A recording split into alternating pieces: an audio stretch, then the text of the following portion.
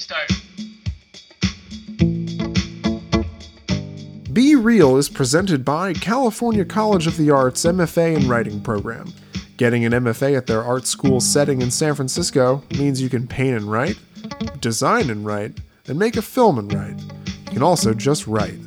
Look for their faculty member Leslie Carroll Roberts' critically acclaimed Here Is Where I Walk, Episodes from a Life in the Forest, out now from University of Nevada Press, and Adam Nemetz, We Can Save Us All, from Unnamed Press. For more information, power on your computer and visit cca.edu/writingmfa.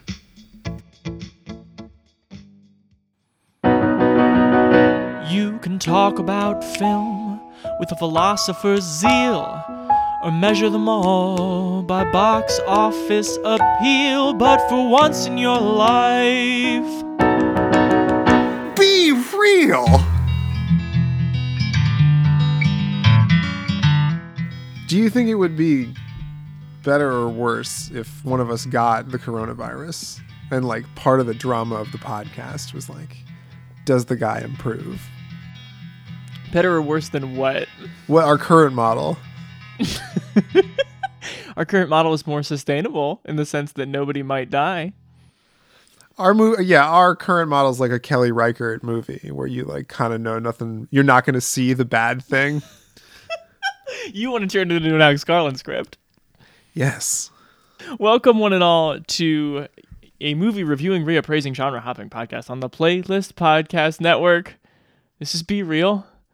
My name is Chance Solon Pfeiffer, and joining me on the other line, I'll let you say your own name. I don't know why I jumped in. It's Noah Ballard. It has been for a while. It will continue to be. That's what it is? Noah Ballard. That's not how I've been saying it. Do people mispronounce your name, Chance, like when they call you? Like people, strangers, telemarketers? I'll definitely get a Solemn or a Pfeiffer. Or as we've discussed, like Chase from people I have actual relationships with. It's so weird how like all of the women of a certain age. Is this where your resentment towards women of a certain age comes from, is the fact that they can't remember your name? Completely fucked as a line of questioning, and I do not acknowledge it.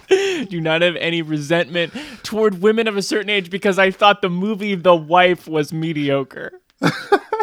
This is not a bit that should continue. Anyway, we're still alive. We're still here. We're still recording a podcast. And we're as happy to be on the Playlist Podcast Network as I'm sure they are to have us after those comments you just heard.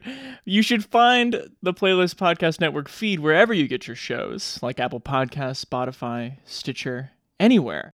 And please check out our fellow shows on the Playlist Podcast Network, like The Fourth Wall of the Discourse, Indie Beat, and any of sort of like non-assimilated, non-categorizable shows, of which we'll be having one pretty soon.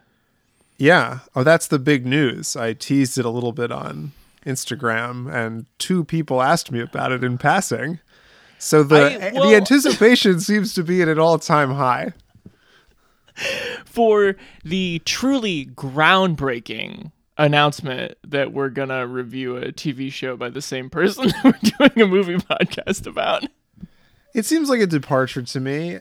Let's hope it's a leap in the right direction. I mean, with movies effectively not coming out and streaming being the thing we'll have to interact with at least for the next few weeks, I thought it'd be interesting to do a deep dive on a visual artist such as Alex Garland. And I mean, he's all over the place. He's a novelist, he's a filmmaker, and now he's like a showrunner.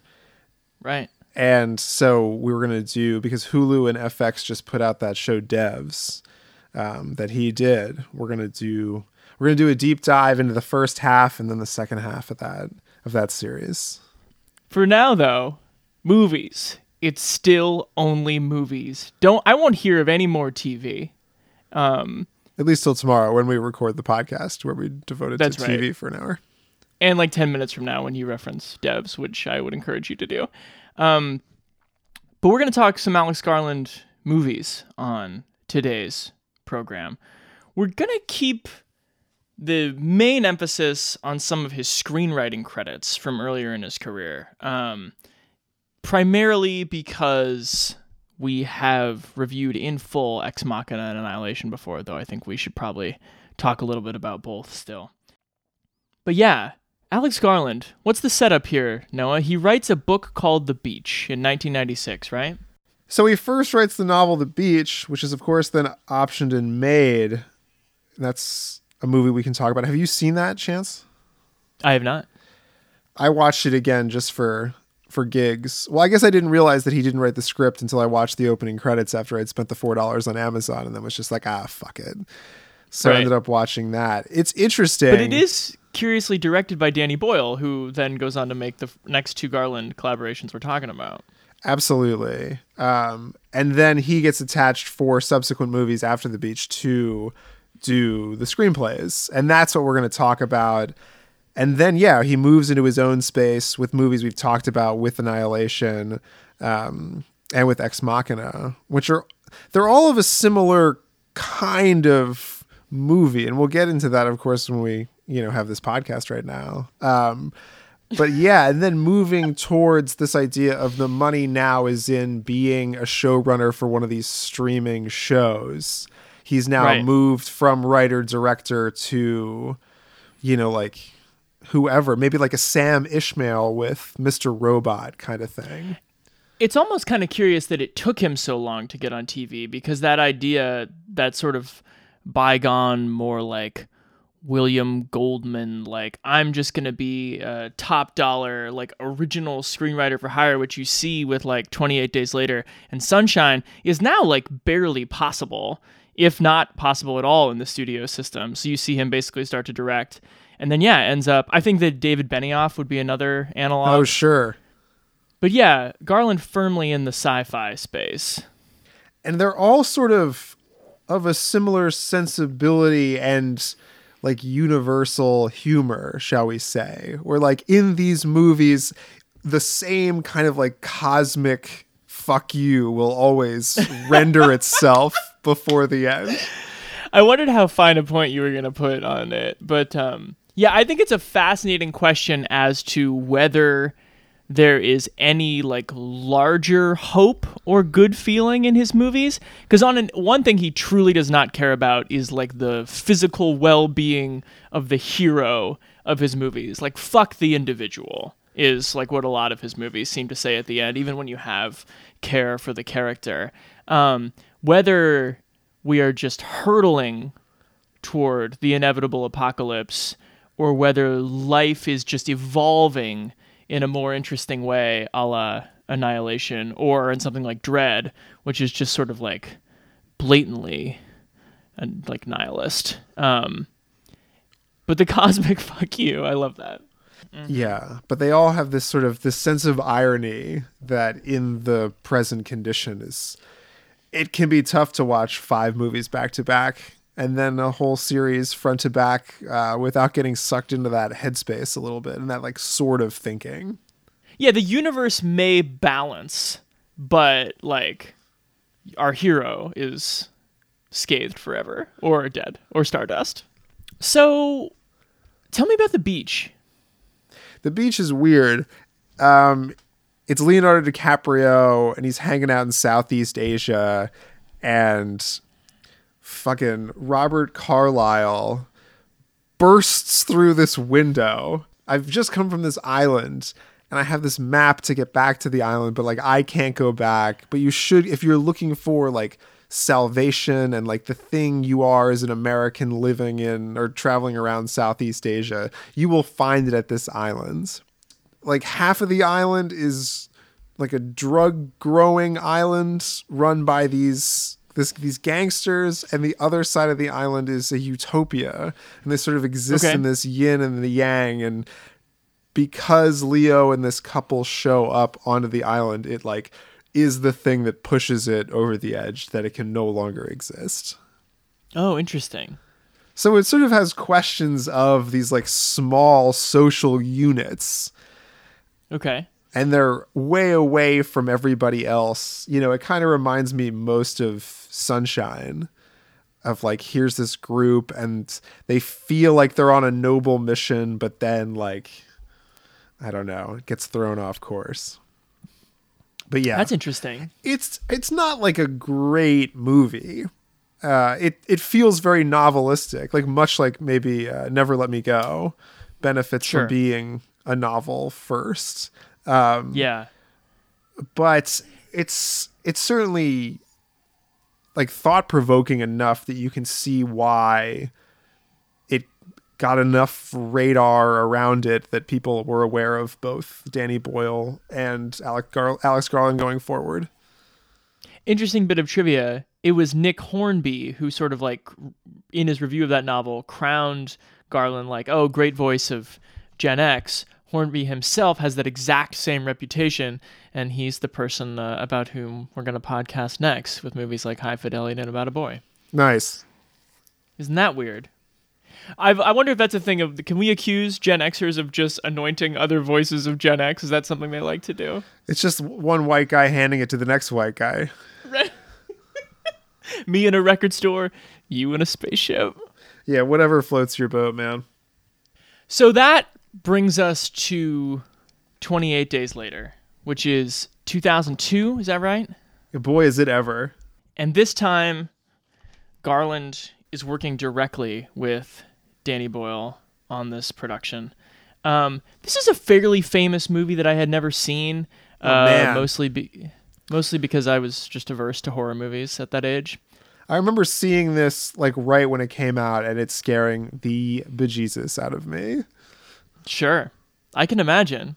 All these movies are pretty intense.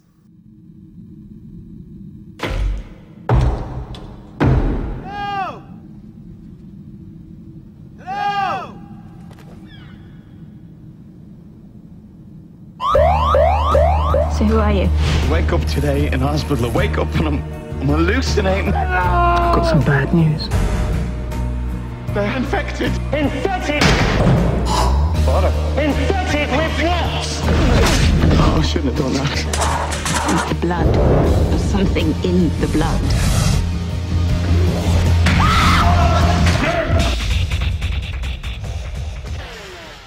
So 28 Days Later begins with a harrowing, like, opening set piece where these animal rights activists were to assume, believe that Noah's already palming his face as if to be like, guys, don't do it.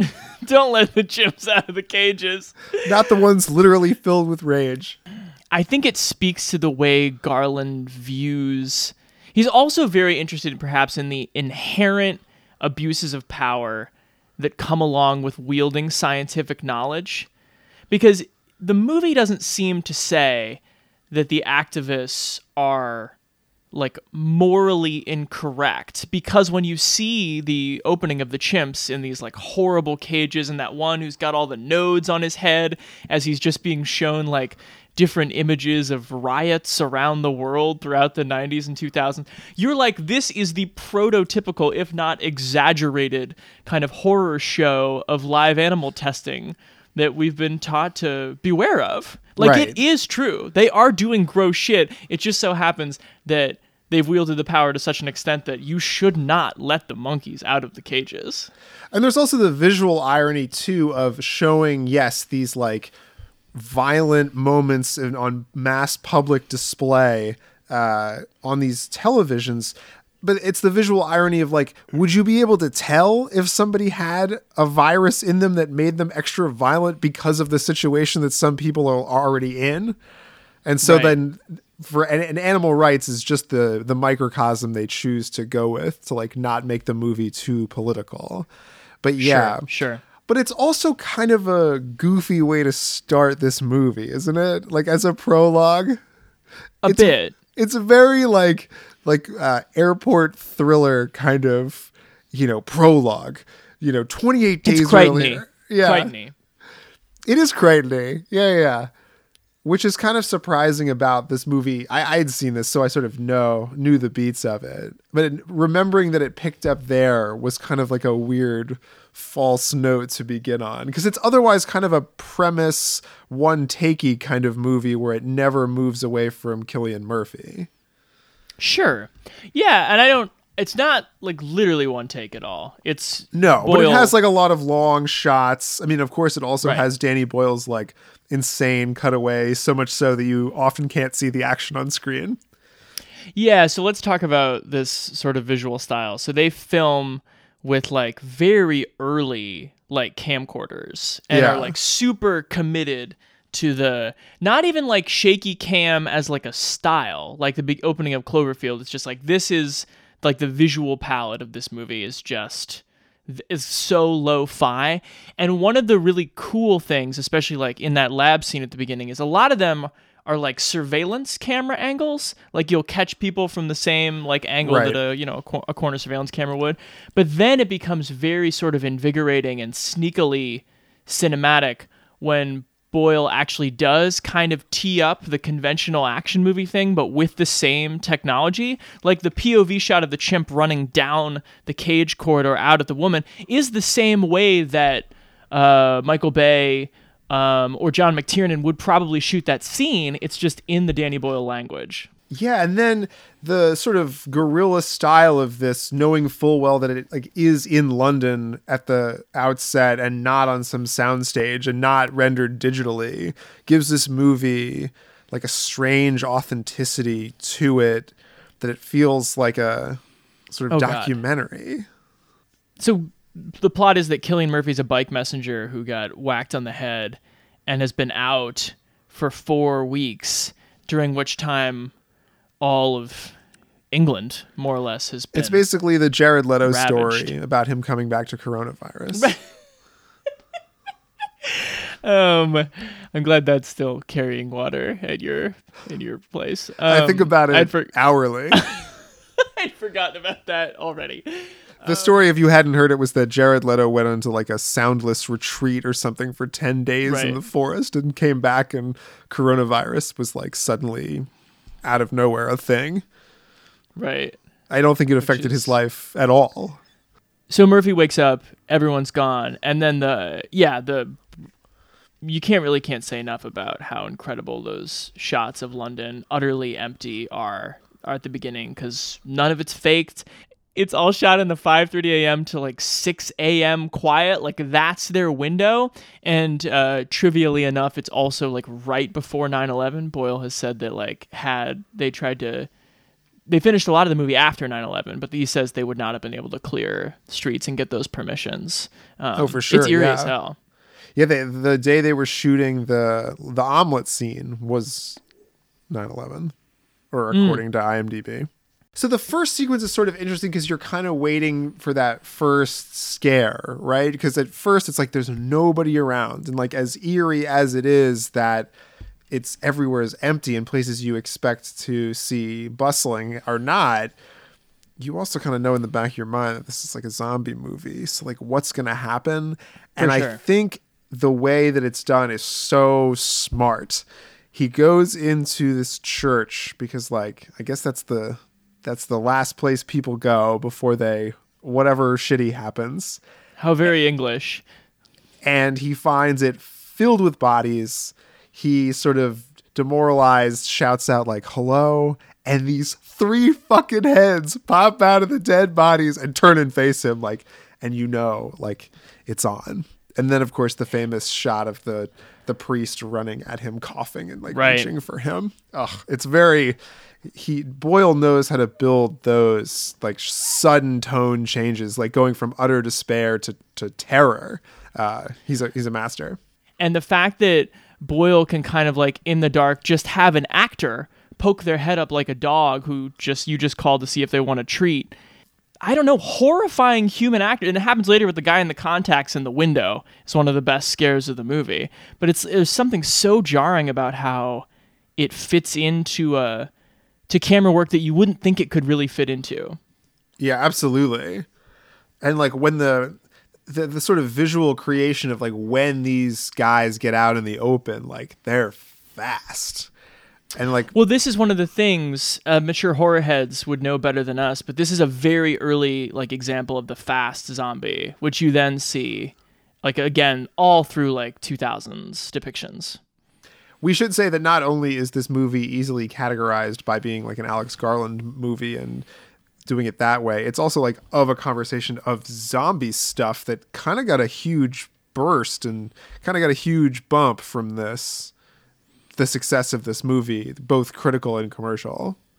Sure, yeah. You've got, I mean, you obviously have The Walking Dead becomes a utter phenomenon, like 6-7 years after this. Right.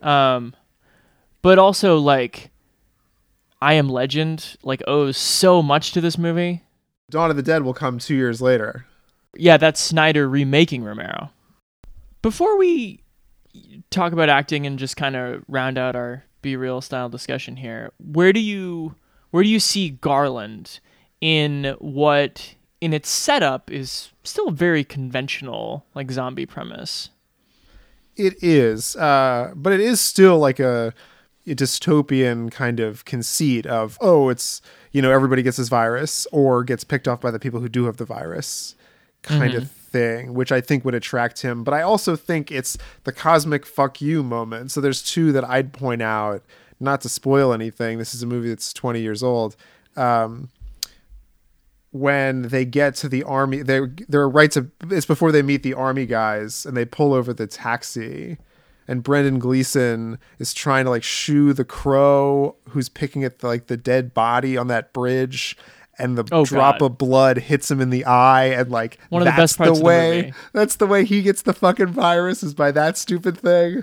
That is such an Alex Garland moment. And then I think when Cillian Murphy shoots out the chain holding back the soldier that's gotten it, who's chained up, and he gets released, which leads to the shot you're talking about earlier, with the eyeballs in the glass window. That was that's a very Garlandian like moment of switchery. Sure. Trickeration. Totally. Which you absolutely, I mean, similar to Ex Machina, right? Free the AI and see who gets held accountable, the person who freed them or the person who kept them captive in the first place. For sure. And speaking of, another thing that really reminded me of Ex Machina is he is really good for the most part at when people with power develop a sort of abhorrent to the audience belief system. He's very good at putting the right words in their mouth to have them explain it in not a super like mad scientist stylized way. And in this movie, it's the Major, who you find out, again, right. Spoiler, has basically been putting out this broadcast of, we found a cure to get women to come to the barracks because he has to like find a way for his, 8 or 10 troops to have hope for the future and repopulating the earth in whatever horrifying way. But he's got the great speech of, what is that actor's name? The guy who plays the bad guy from Gone in 60 Seconds? Yes. The Carpenter? Christopher Eccleston, right? Who really looks like Ralph Fiennes in this movie. I kind of remembered it being Ralph Fiennes. I was kind of disappointed to see the bad guy from Gone in 60 Seconds pop up in that role. I was absolutely Googling the other Fiennes siblings to be like, he's got to be somewhere on the Fiennes spectrum, right? He's got the great speech where he shows Cillian Murphy that they have locked up one of their infected compatriots. And he's like, we're keeping him to teach us something. And Cillian Murphy, in his great kind of like completely numbed out way, is like, and has he taught you anything? And the guy says, well, he goes, it's great screenwriting. He goes, in a way, he's teaching me that he'll never bake bread, raise livestock, or sow crops, and eventually he'll teach me how long it takes for an infected to starve to death. Which, like, right there, you should be very, very, very suspicious of this man, but there's something about the really ice-cold rationalization of somebody like this, and then somebody like Caleb, played by Oscar Isaac in Ex Machina, it's chilling because it is half convincing. Right. Or sort of like Charlotte Rampling then in Never Let Me Go. Yes, for sure. Yeah, he's really attracted to these people, these true believers, so to speak. And they make for, just on a movie level, great speeches for actors, which is, I think, why you get so many good actors in all these movies. Yes. This one's definitely well acted. And like Naomi Harris, the fact that she believes the set of rules too, where it's like the second you know someone has it, you don't let, a heartbeat before you just kill them. Right. And that's something that, of course, changes by the end of the film, but you see that play out to such dramatic, effect, especially when, it's almost sort of Game of Thrones like, where it's like, who's the character that's going to get me through this part of the story, and then when are they going to die, and who will remain? Right. I like her in this movie. I think it is a little funny that she already kind of has this like post-apocalyptic Tina Turner look going. Nice. It's like, you were ready for shit to hit the fan because you already kind of looked like a Mad Max character with that haircut. Let's see. There's one other thing I love about this movie, but is there anything we want to cover that didn't quite do it for us? I think this movie gets a little long, maybe. Like it has It's like two an hour 40. I know, but it has like these two sort of distinct acts that I don't know quite like work together. And I feel like a lot of Garland movies like have these sort of act breaks where it's like the before thing and then like the after thing. And this one is like they're on their own, and then it's like, oh, when do you trust the system to sort of put things back together? And to both of those, the answer is like it's on us, guys, I guess. But still, they're like still looking for that. I mean, I won't spoil the ending, but it is sort of an unresolved situation still. Sure. I don't know. I get what you're saying about the good screenwriting and whatnot, but as a movie, I thought it kind of got more by the numbers once they get to the mansion. Oh, really? And like didn't think it was as formally inventive. Also, these movies also have a lot of mansions in them. Sure. He's into like a cool house, Alex Garland. I really, really do like it, and I'm probably going to give it a good. I actually have a little less patience for maybe it felt like sort of like great interiority at the time, but the kind of obligatory like dreams and the you having to understand that like they are getting post-traumatic or they're going through traumatic experiences that are affecting their ability to sleep like in real time. I get that kind of has to be there, but it also just kind of feels like excuses for Danny Boyle to trip the fuck out. Yeah, this movie, when it gets a little trippy, and that's why I like the Danny Boyle stuff, especially outside. Like, I think in London, he gives that frenetic, like he sort of knows what to do with it. But when he gets trapped, he also gets kind of freaked out. And I think that's also an issue with Sunshine, which we'll talk about in a second. Yeah. But maybe that's what I mean. Maybe it's because the storytelling gets so interior in the second half that it's like not as much fun, maybe. I'm also not sure I think you're where I agree more is probably just the like by the numbers thing. The fact that they get like stuck with the daughter who they have to take care of is kind of like, I don't really know what the efficacy of that is, and even or like what's to be really gained. And the corruptible like lieutenant level military person who like has a secret plan is like kind of tropey as well. Oh, for sure. The best part of this movie, though, for me, bar none, and I love the way they hope you're on board and don't spell it out, is the fact that once Cillian Murphy escapes the mansion, escapes execution, and comes back to rescue people, he begins to resemble more and more the fictional trope of the zombie, as the sort of like the wan, skinny, shirtless guy careening around without like a thought in his head, no inhibitions whatsoever. And I think that's supposed to kind of dawn on you slowly of like, he basically has become one of the infected to beat these guys. And then they just kind of tie a ribbon on it where Naomi Harris almost kills him because he looks so much like your cartoon zombie. But they don't spell it out up until that point. And I think that's a great interesting idea. I liked that moment where she only realizes at the absolute last second that he is not infected because he does sort of physically resemble them. That's interesting. We want to rate this puppy? Yeah, I mean, I said it already, I think, but good from me.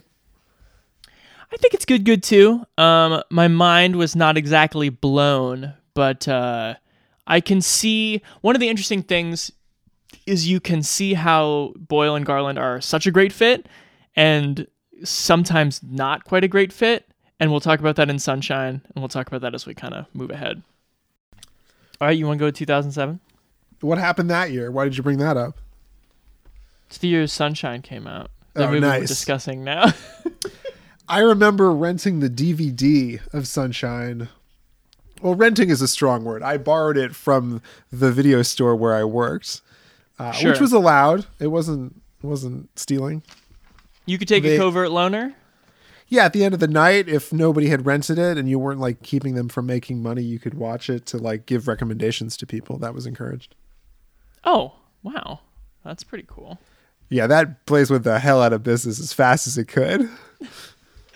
What was it called? R.I.P. Princeton Video. There it is. There in the Princeton Shopping Center. And what did you make of Sunshine at the time? I couldn't remember anything about it other than at some point someone gets absolutely just like toasted from the sun. Here's another original script from Garland with Danny Boyle yet again. Danny Boyle, yeah. Synopsis: a team of international astronauts are sent on a dangerous mission to reignite the dying sun with a nuclear fission bomb in the year 2057. Coming up, guys. The big twist of this movie is how did we not do it on either of our Research Mission Is Not What It Seems episodes? Technically not a research mission. I would put this in like with a movie like The Core. Or Armageddon. Armageddon, yeah. Or even right. Deep Impact. Doesn't fit. That's why you're the keeper of the categories. Yeah. We got Cillian Murphy again, too. They must have liked him in 28 Days Later. He's the physicist. He's in charge of the bomb. And they have a bomb the size of Manhattan Island hurtling towards the sun behind this, like, big Ray-Ban that they're all hiding behind. Could you tell that this is an English-led production because they called it Manhattan Island, which no one in America would ever call it? Right.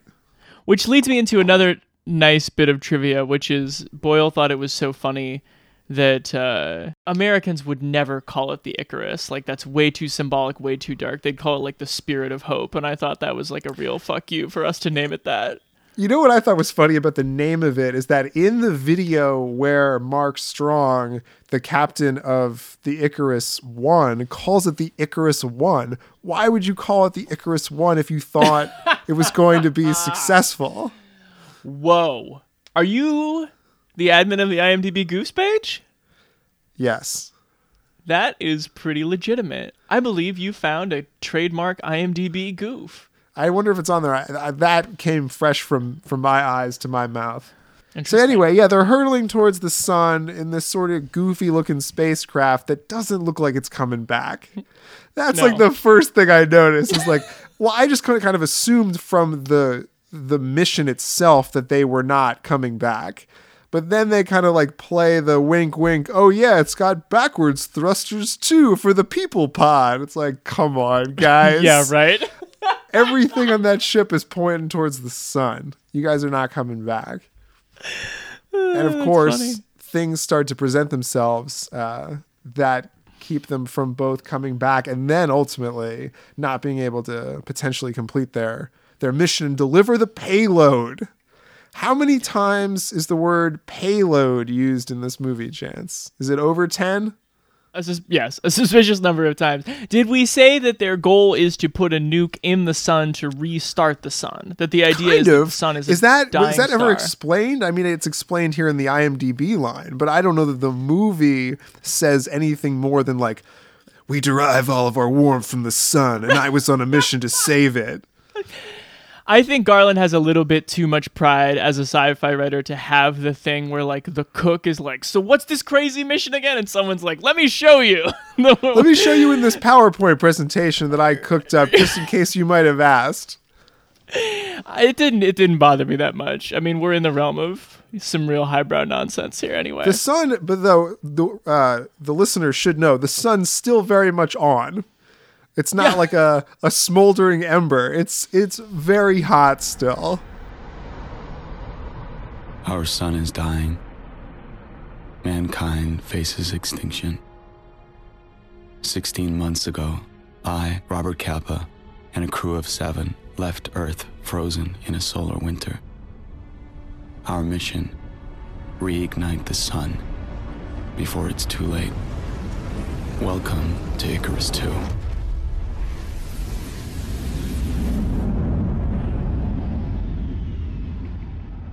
It's a little bit like screenwriter bullshit, but I just go nuts for people who develop these kind of obsessions in these sci-fi stories. So the fact that Cliff Curtis is like, let me look at that motherfucker, and the computer's like, only 1%. Character actor Cliff Curtis, and character actor Cliff Curtis is like, turn it up to fucking 3%. She's like, no, that's not safe.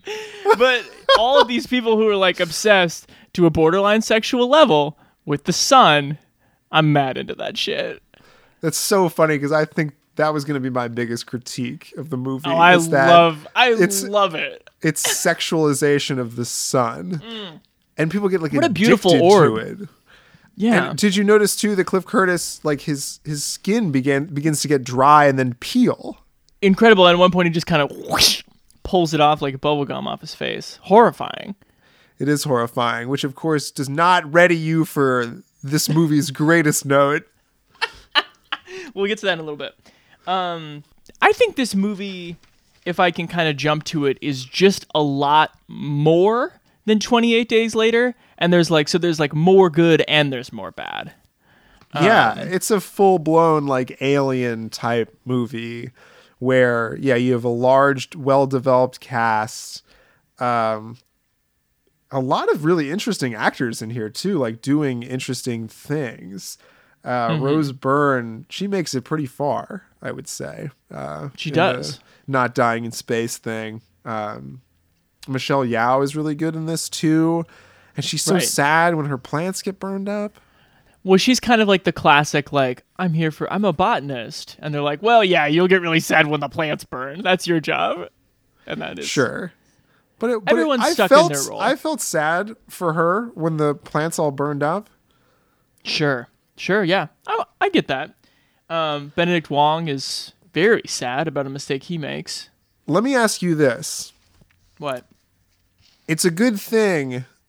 This isn't really a question. It's more of a statement. True or false, I can Chance? True or false, Chance? Yes. It's a great thing that Chris Evans found his role in Captain America. Snowpiercer. Is that what where you're about going? Snowpiercer?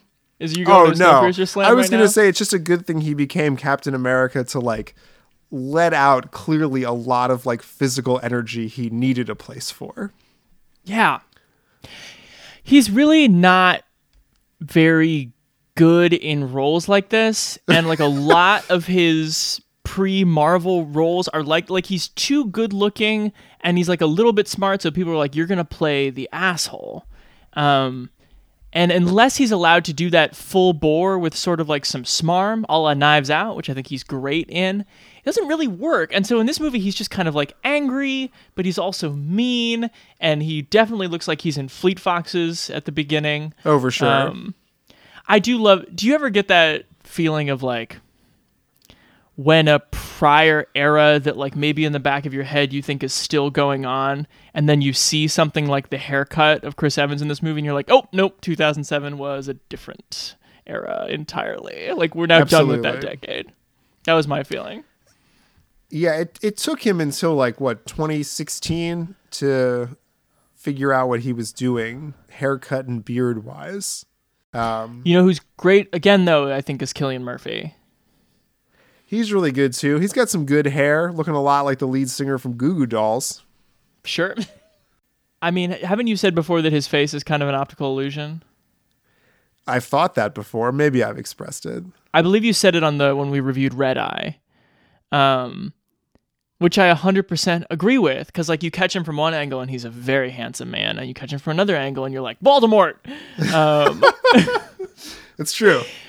And that works out really well when it's happening with his character. So sometimes in this movie he's clearly the protagonist. He has some sort of romantic thing going on with Rose Byrne, and then one of the best screenwriting and simultaneous acting moments of the movie is where they're taking the vote on whether they should kill or like mercy kill Benedict Wong to make who is like catatonic and suicidal, and like they need to make sure they have enough oxygen. One person needs to go, and everyone's kind of grandstanding a little bit, and they're like, this is the way it has to go, like let's vote. And Cillian Murphy, like they look to him and you think like, well, here's our conflicted hero, like what's he gonna say in this moment? What Kirk Douglas esque speech is he gonna give? And he just goes, kill him. And you're like, oh yeah, Cillian's turned. He dropped in just a subtle kill him. Incredible. Yeah. Let's talk too, not only about the performances, but just like how gorgeous this movie is visually. It looks great.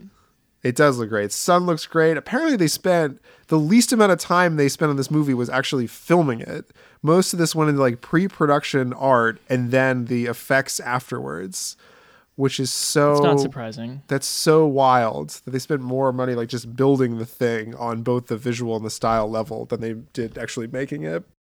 Yeah, the production design is gorgeous. Like, definitely the use of the color gold owes a lot to like the original Solaris, because those suits, and you can't really tell if it's just like the reflecting light of the sun, but the fact that they kind of look like glam jousters is very striking.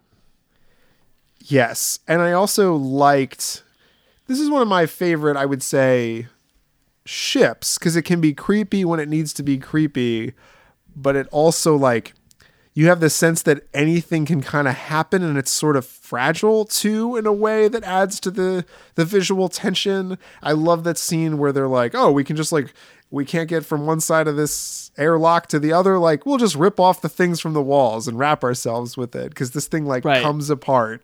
And it's like, it gives you such a sense that, you know, what they're doing is so complicated because it's so like, you know, weightless and like without real structure to it. So with the reappearance, spoiler, if you don't want this older movie spoiled, with the reappearance of Mark Strong, who I was giving you shit because you kind of spoiled it for me, but at the same time, like you see Mark Strong in a video at the beginning, you're like, he's going to be in the movie. It's like one of those, like if you've seen movies, he's too famous not to be Mark Strong doesn't get out of bed to be in some like prologue video.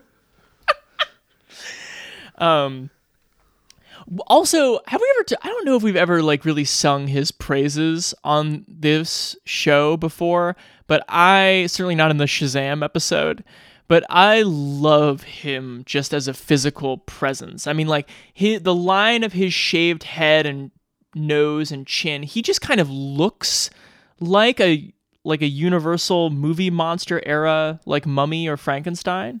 For sure. He's so imposing. He is so imposing. And he can be like a force for good too. Like in 1917, he's just like oh, that definitely is the Colonel. Like, look at him. Look at his fucking nose. Look at those pins. Yeah, he's in this one, he is terrifying. So his reemergence is both, I think, the movie at its best, but also the movie like coming apart a little bit. Yep. It's where the actual Garland-Boyle partnership, like over the course of time, tends to come apart. Because when you first see him and he's hanging out in the sun chamber, and you know he's fully malignant, so he's turned that shit up to like 18%, and he's just kind of this like Balrog figure of like pure flame, just the form of a man, and you're seeing something very like expressionist. It's the kind of thing that Garland will be very interested in Annihilation, right? Where it's just like the form of people. Like we've hit some plane beyond body horror to just be like simple, I don't know. Like, is he God? Is he a mannequin? Like, what is going on? How pissed do you think the makeup artist who probably spent hours putting on third-degree burns makeup over the entirety of Mark Strong's body was when she saw this movie and realized the whole thing is obscured? That there is no like steady, clear shot of him. Not once. There's got to be a happy medium between this and like Van Helsing running across with the Mr. Hyde from Van Helsing, Stephen Sommers, the originator of the term bulbous. This movie Yeah. doesn't have to be bulbous to like let the makeup sort of do its thing a little bit more. There's not seeing the shark, and then there's just like never seeing the shark ever. Yeah, and they kind of also take away I think he's both the shark, but they also never give him the Quint speech, really. He kind of talks briefly about how, like, I prayed to God for 7 years and something, but that's it. Yeah. And then of And I course he's kind of got wanted that him to rap a little bit. he's got that great moment where his like arm comes off the way like a piece of broiled turkey pulls away from the bone. It's Right. it's pretty icky. But I think you're in the right to use that word here. But I think that this is the issue, is that I don't have a problem where we like pivot into full horror at the end. I think it's terrifying. I think the actors are overqualified to do it. I think Boyle's overqualified to do it. The problem is that like it's both supposed to be a movie about like how people have lost their mind and the camera has lost its mind, and this is all on some sort of, hellishly sublime plane.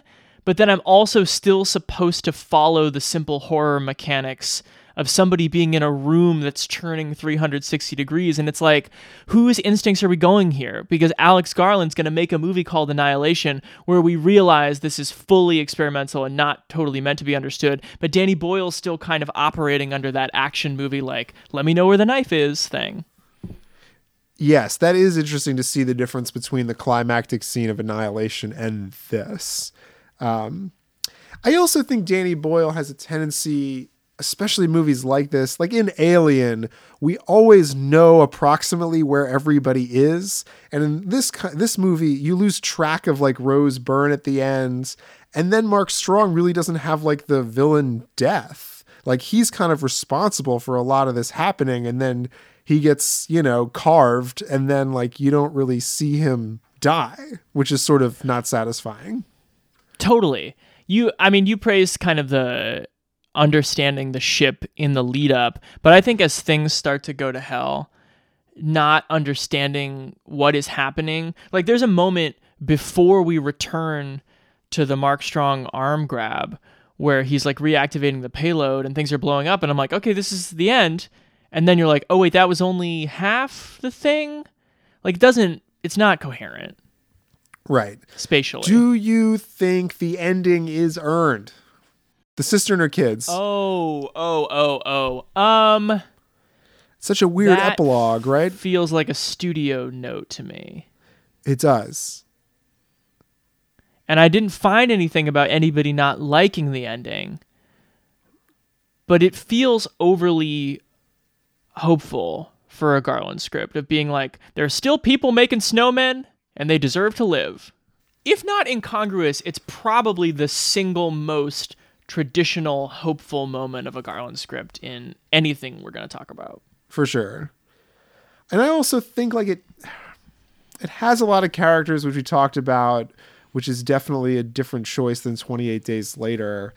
But I don't know, like these movies are tough because of course you're going to like lose the majority of the cast in like intriguing and sad and gross and like funny ways. But I don't know. There's something about like the Rubik's Cube of putting this together, like doesn't make it feel like the deaths or whatever, like all lined up to properly building the tension and then transforming this movie into a what crept onto our ship movie. Like, why isn't this movie, like nobody really talks about this movie. Like what separates it from being like a classic in this sense? I think people are into it. Like it only made $35 million. Well, I think this is like, how do you sell a movie of mid-tier, not quite stars with original sci-fi? It's very hard to do. It's why he's on FX right now. I guess. Yeah. Or Hulu, sorry. But it's a partnership with FX both. devs, right? Okay. Yeah. It's coming out on FX and then immediately to Hulu. I'm going to give this a good, but I also want to kind of clarify that I think that both Ex Machina and Annihilation are significantly better movies than either of these first two we've talked about. For sure. Yeah. I think that's totally fair. And good thing we didn't watch Tesseract, which I hear is terrible. adapted from his second novel, where he like gets uncomfortable that the beach was successful and makes it really weird. For sure. Yeah, I think this is probably a good bad for me. I think it's stunning, and I think it's like a good movie, but I don't know that something about how the pieces fit together, you know, it's not on the, if you want to be scared the way like an Alien is scary, it doesn't quite hit that. Students of Hailsham are special. Keeping yourselves well, keeping yourselves healthy inside is of paramount importance.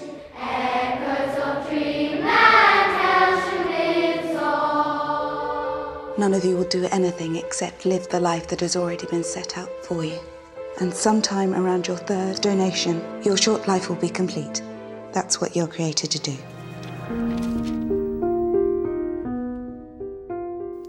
2010, Never Let Me Go. Number 3 here. This one, Mr. Garland decided to adapt the Ishiguro novel with the same name. That's right. That's true. Still not directing. This time he teams up with the director of 1 Hour Photo, one of my favorite movies of all time. Just kidding. Was that true? No. I like the movie though. Mark Romanek. Mark Romanek, who does a lot of music videos. So are you primarily a music video director? Famously one of the collaborators on Beyonce's Lemonade.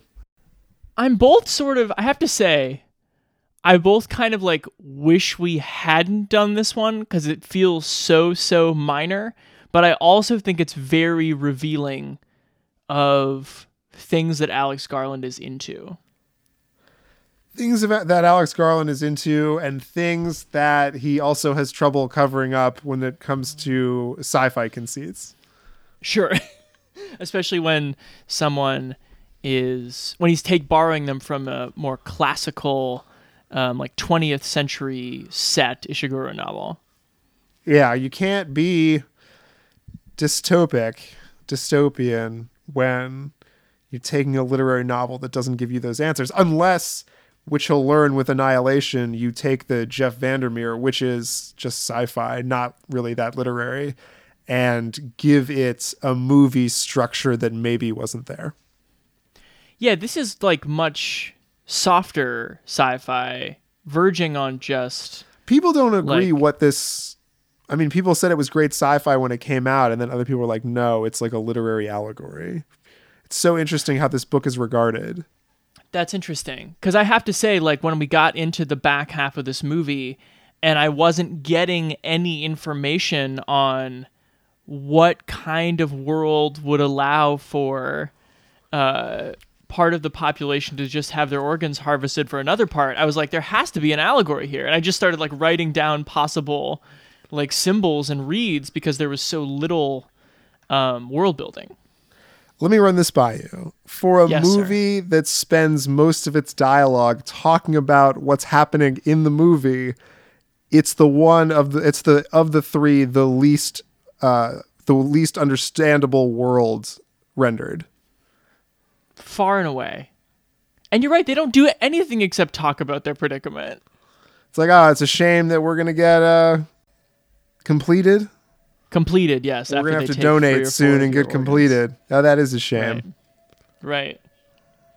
Well, and that's what makes me think it's more of a... I kept writing... before I even knew it was an Ishiguro novel, I was like, this is so much more like a Huxley or an Orwell or like a Daniel Keyes or some sort of like mid-20th century, more like something you'd read in middle school English class. No, it's from 2005. I know, but that's what it reminded me of. I know. Well, it's because it's from The Remains of the Day is also like a very old feeling novel where it's like a fucking butler like talks about his life of servitude. Bring it on. I want to watch. Let's sum it up a little bit. The lives of three friends from their early school days into young adulthood when the reality of the world they live in comes knocking. Doesn't sound like particularly hard sci-fi when you say it like that, does it? It's not. So basically all these movies are kind of like first and second halves. It's the before the thing and after the thing. So this one is, the first half is sort of Dead Poets Society, them coming of age at an English boarding school, but like not being able to leave the grounds. And like, you know, it's sort of a little like Red Sparrow, which also You're only has saying Charlotte that because Rampling Charlotte in it. Rampling is at the front of the classroom is the only reason you're saying that. It's similar. It's a very insular school setting with Charlotte Rampling at the center of it, whatever. And then the second half is with non-child actors. Teach sex education, doesn't she? Twice. All right. Both movies. Maybe you're What not if it's that far off. all books and movies are connected? It's the same school. They just got her from that little row house later and carted her off to Red Sparrow University. Keep going. And then the second half is them with adult actors, with Carey Mulligan, Andrew Garfield, and Keira Knightley, as their sort of lives come to an end very quickly. But there's not a ton of like intrigue about like there's no secret police, there's no like resistance force coming together to have these. Well, you find out, I don't think it's a spoiler, you find out pretty quickly like the school was sort of a clone school. They're like clones of rich people who, when they need their organs harvested for replacements, that doesn't make any fucking sense to me though. We'll get to that in a second. But they have their organs harvested in like 1 to 4 surgeries where this person just has their organs taken away and put into their double. But yeah. And then after, they either expire during the surgery, or like after the 4th one, they just like don't hook them up to the ventilator and they just expire that way. The geography and the way in which details are given to us is sort of odd. So like this world is sort of shown to be off a little. We sort of have that vague title card where it essentially implies that when the transplant was invented, that's when humanity stopped. It references 1952, which was when the first transplant, I looked it up later, was when the first transplant. Right? Yeah. So they're saying that transplantation is like the key to immortality or whatever. And then we are in this very sort of stuffy British boarding school setting. And then we'll get like one little tidbit like, oh, there's a rumor that if you go beyond this gate and get your ball, that they'll fucking cut off your arms and feet, or your hands and feet. And so they don't do that. And then there's like a John Keating character, the Sally Hawkins one, that comes in and teaches them math for 45 minutes and then is like, you're all clones, you're fucked. Everybody run for it. And the kids are like, your paper fell. Let me get that for you. It's very good acting. It's good acting, but like I never understood like the world enough to understand the subtlety of what they were doing. So like that, this woman was having sort of a breakdown telling these kids like about their fate. Like we didn't know if she was telling the truth. We didn't know how much the kids already knew, because it doesn't seem like there's any security at this place, but they do have to like swipe in and out. So it's sort of weird to me to know if the school itself is what is strange, or if it is the whole world around the school that is also strange, but you're never exposed to it really. So there's no real knowing. And while that I assume could work in a novel, in a movie where you're trying to like do the coverage of the world, it's sort of odd to shoot it the way it's shot, also to make it look like just a charming boarding school movie. Yeah. If it's really like a just horrifying dystopian future. I think it's just having a persistent adaptation problem, which is the book is clearly told from Kathy H's perspective. And right. The movie is shot in this kind of wider third person. Because the only reason you can keep people in a pen this way and justify this sort of really stilted voiceover in the beginning, middle, and end when the acts turn over is to have the characters know so little and be so fucked in the head, and you can really feel Mulligan and Garfield playing this at times that they don't even think to look beyond the fence, so to speak. Like, they can't. They can only wonder who might get their organs and like what they may be thinking too, which is something that could be very beautiful and kind of drip with a certain melancholy in novel, Right. but doesn't work here. So did it kick you off on any allegory ideas to occupy your time as this movie otherwise just kind of crawled by?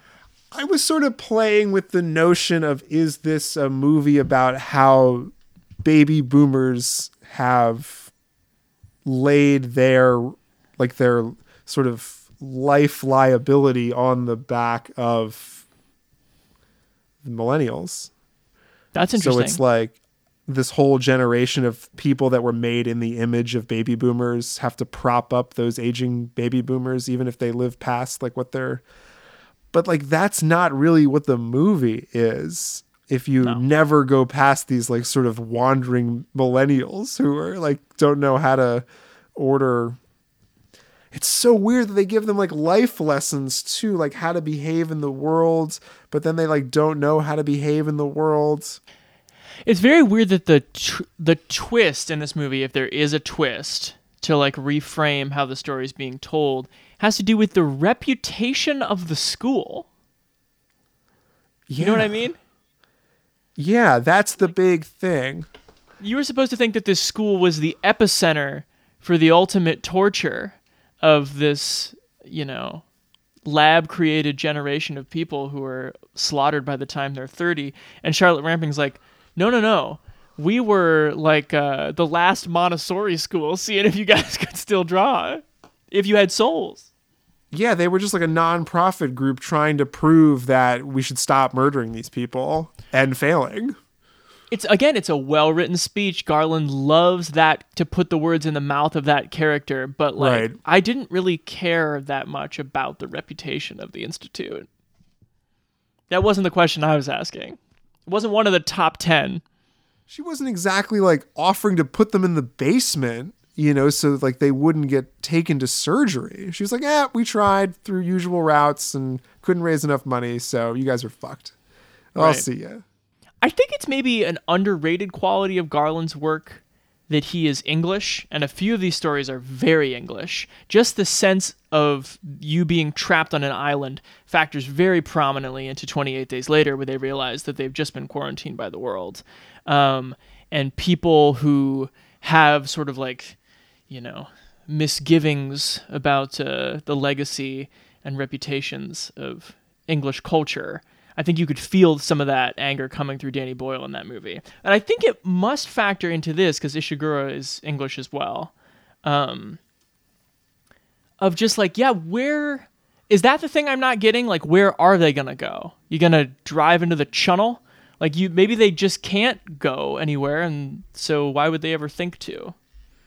It's like they're in a real life Truman Show, and they're so like comfortable with it that they choose not to go anywhere. But like that, a movie about the human spirit that like doesn't cover any sort of desire to like escape, I don't know, is sort of odd to me. No, you're right though. It got me thinking like, if this movie were set in America, you would say a character would be like, I guess we drive to Mexico, because that's the classic stupid American safe hatch. Are you arguing that like he's saying because like the British are so polite and society is so strict that like even if we had a class of people that we were just harvesting their organs, they would not rise up in any capacity, nor would anyone around us say anything about it because of the implications to our healthcare system? I don't remotely have the awareness to answer this question, but I think this movie has to be saying something about like a country rural class of. It's very suspicious how white the kids are, right? Like when you just see all their faces in the opening scene, it's almost like Romanek with the cameras being like, they are all white in case you are wondering. And that also stirred this idea up for me. Like if it's clear that it's just a series of families that they're there to, keep intact, like some interaction with them, I think would have been more. It just doesn't make sense to me that rich people would have the humanity to let these clones just like hang out, and just as long as they like check in places. But it seems like the check-in system was set up by the school. That even had like nothing to do with the cloning. Like, do they just keep them in labs now? That was my other question too. Is it seems like they were the last class of clones that were allowed into the world. So now I think they're just like living in the labs. They're like Minority Report or The Matrix or something. I don't disagree with any of this. I think there are 50 different things you could do to make this script have more internal logic. For sure. Yeah, I guess for someone who's so into that internal logic, and at least even if he doesn't say it outright, just like knowing that it's there, like, and that's what I think you will or will not be into with devs. I'm kind of into the obscurity of the central conceit. Okay. But this one, I just don't think the underlying like substance is there for him to nerd out about. So it feels ultimately kind of stuffy, kind of like a boring Focus Features. I know it's Fox Searchlight, but it's so Fox Searchlight, where a bunch of people in an old car and Andrew Garfield's like screaming on the road because he like can't take it. Right. It's a little weepy and melodramatic for me. 100% agree with all of this. Before I rate it when I'm going to rate it, I do want to give just like one more hat tip to the actors who I think are hamstrung other than this like one note of confusion where I think they've all read the book and they understand that like the most interesting note they can play is not knowing how the outside world works. So where the scene where Andrew Garfield walks in on Carey Mulligan, like reading the porno magazine, and she's flipping the pages really fast as though like looking for information. And he's like, "What are you doing, Kathy?" And she's like, "Just looking at dirty pictures, flip, flip, flip." Like those are good notes. And it's even pretty heartbreaking when Garfield says to Keira Knightley, because they think they spot her original, the person she's based on, which again, like, how do they know what that is? But he's like trying to console her. And he's like, "She was really close, wasn't she?" As though they were like looking for just a physical match for the fun of it. The actors are really trying, but I think this is a bad. Yeah. I think it is a bad. You almost want to give it a good bad, but I just in don't. The style of good bad. I just don't think anyone's that good in it either. Like there's some compelling. It's got Ella Purnell, who's on Sweetbitter now, and she's sort of interesting as the younger Keira Knightley. Right. And then Charlotte Rampling, of course, is terrifying as always. But yeah, I don't know. It's even got Captain Hux. General Hux, I think. Sorry. It's even got General Hux. No, you're not taking it again. You fuck. It's me. I'm the spy. That show that he's in with Merritt Weaver looks good on HBO. I don't know. Yeah, this one, as much as I want to give it it's definitely in the style of good bad. But that's what I think if you poke at it even a little bit, and maybe I would be nicer if it wasn't an Alex Garland podcast. Right. But because I think I'm looking for the Alex Garland seams on this thing, like it's so to see how many there are is sort of frustrating.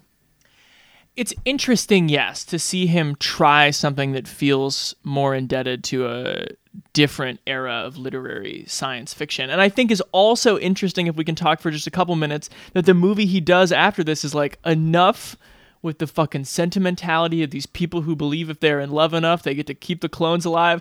I'm going to go make a movie in a South African tenement building where guy called the Judge just like machine guns people willy-nilly while Lena Headey peels people's skin off.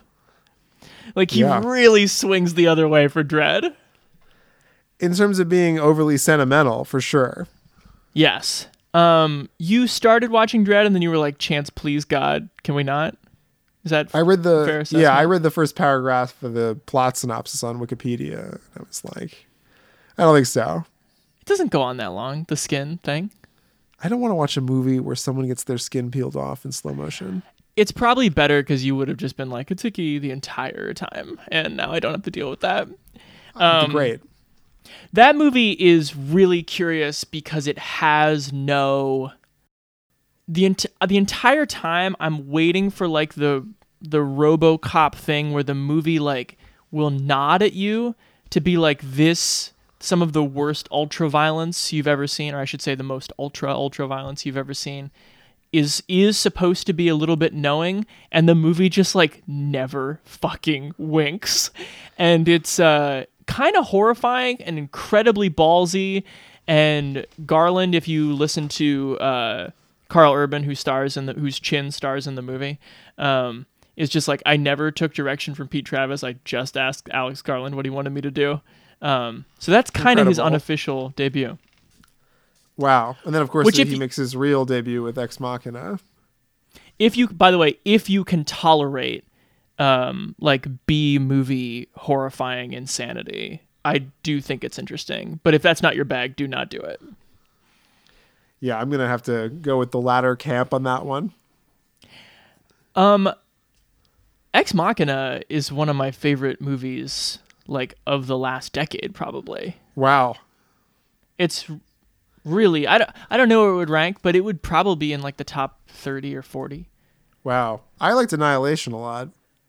I think we debated this as like, Annihilation, is it better? Because Ex Machina is just so spare that like you can just be like, oh yeah, there's like 10 things in this movie and they're all pretty close to perfect. And Annihilation is more like that Sunshine thing, right? Of like, there's 50 things in this movie and 20 of them are a mystery. Yeah, I just think it's so interesting, the choices that are made with the Annihilation, especially having read the book and seeing where he wanted to put his own stamp on it, that as great as Ex Machina is, I do think Annihilation is a better movie. That's, wow. Because this is the podcast, can you tell us where he deviates and puts his own Garland touch, where Vandermeer did not? Well, they're not all women in the book. And the way the book ends is a lot different in terms of like it's not quite like the shapeshifter thing from the movie. That's not really the ending of the book. Is the book just as ambiguous or more? No, the book's a little bit more clear. And then there's 2 more books. Ex Machina, by the way, is on Netflix right now, and Annihilation is on Prime and Hulu. And you can find both of those in our archives on BeRealPodcast.com. I don't know how the Ex Machina one sounds. That is from 2015, which, by the way, our show turned 5 years old this month. Hey, look at us go. Have you ever watched any devs yet? Nope, all tomorrow for me. Nice. So yeah, I mean, that'll be where we pivot from here, continuing this conversation, but also starting fresh. Sure. I'm looking forward to it. Devs Part 1. So it's 8 episodes, so we'll do the first 4 and then the back 4 when those are released. Yeah, I don't know. In these times, there is something weirdly, ironically therapeutic about watching these movies where it's like, you don't have any control, especially when you're dealing with something like The Shimmer. So don't worry about it. Yeah, don't worry about The Shimmer. Maybe coronavirus is the shimmer. Maybe this is the allegory. Maybe Alex Garland's having a big old laugh.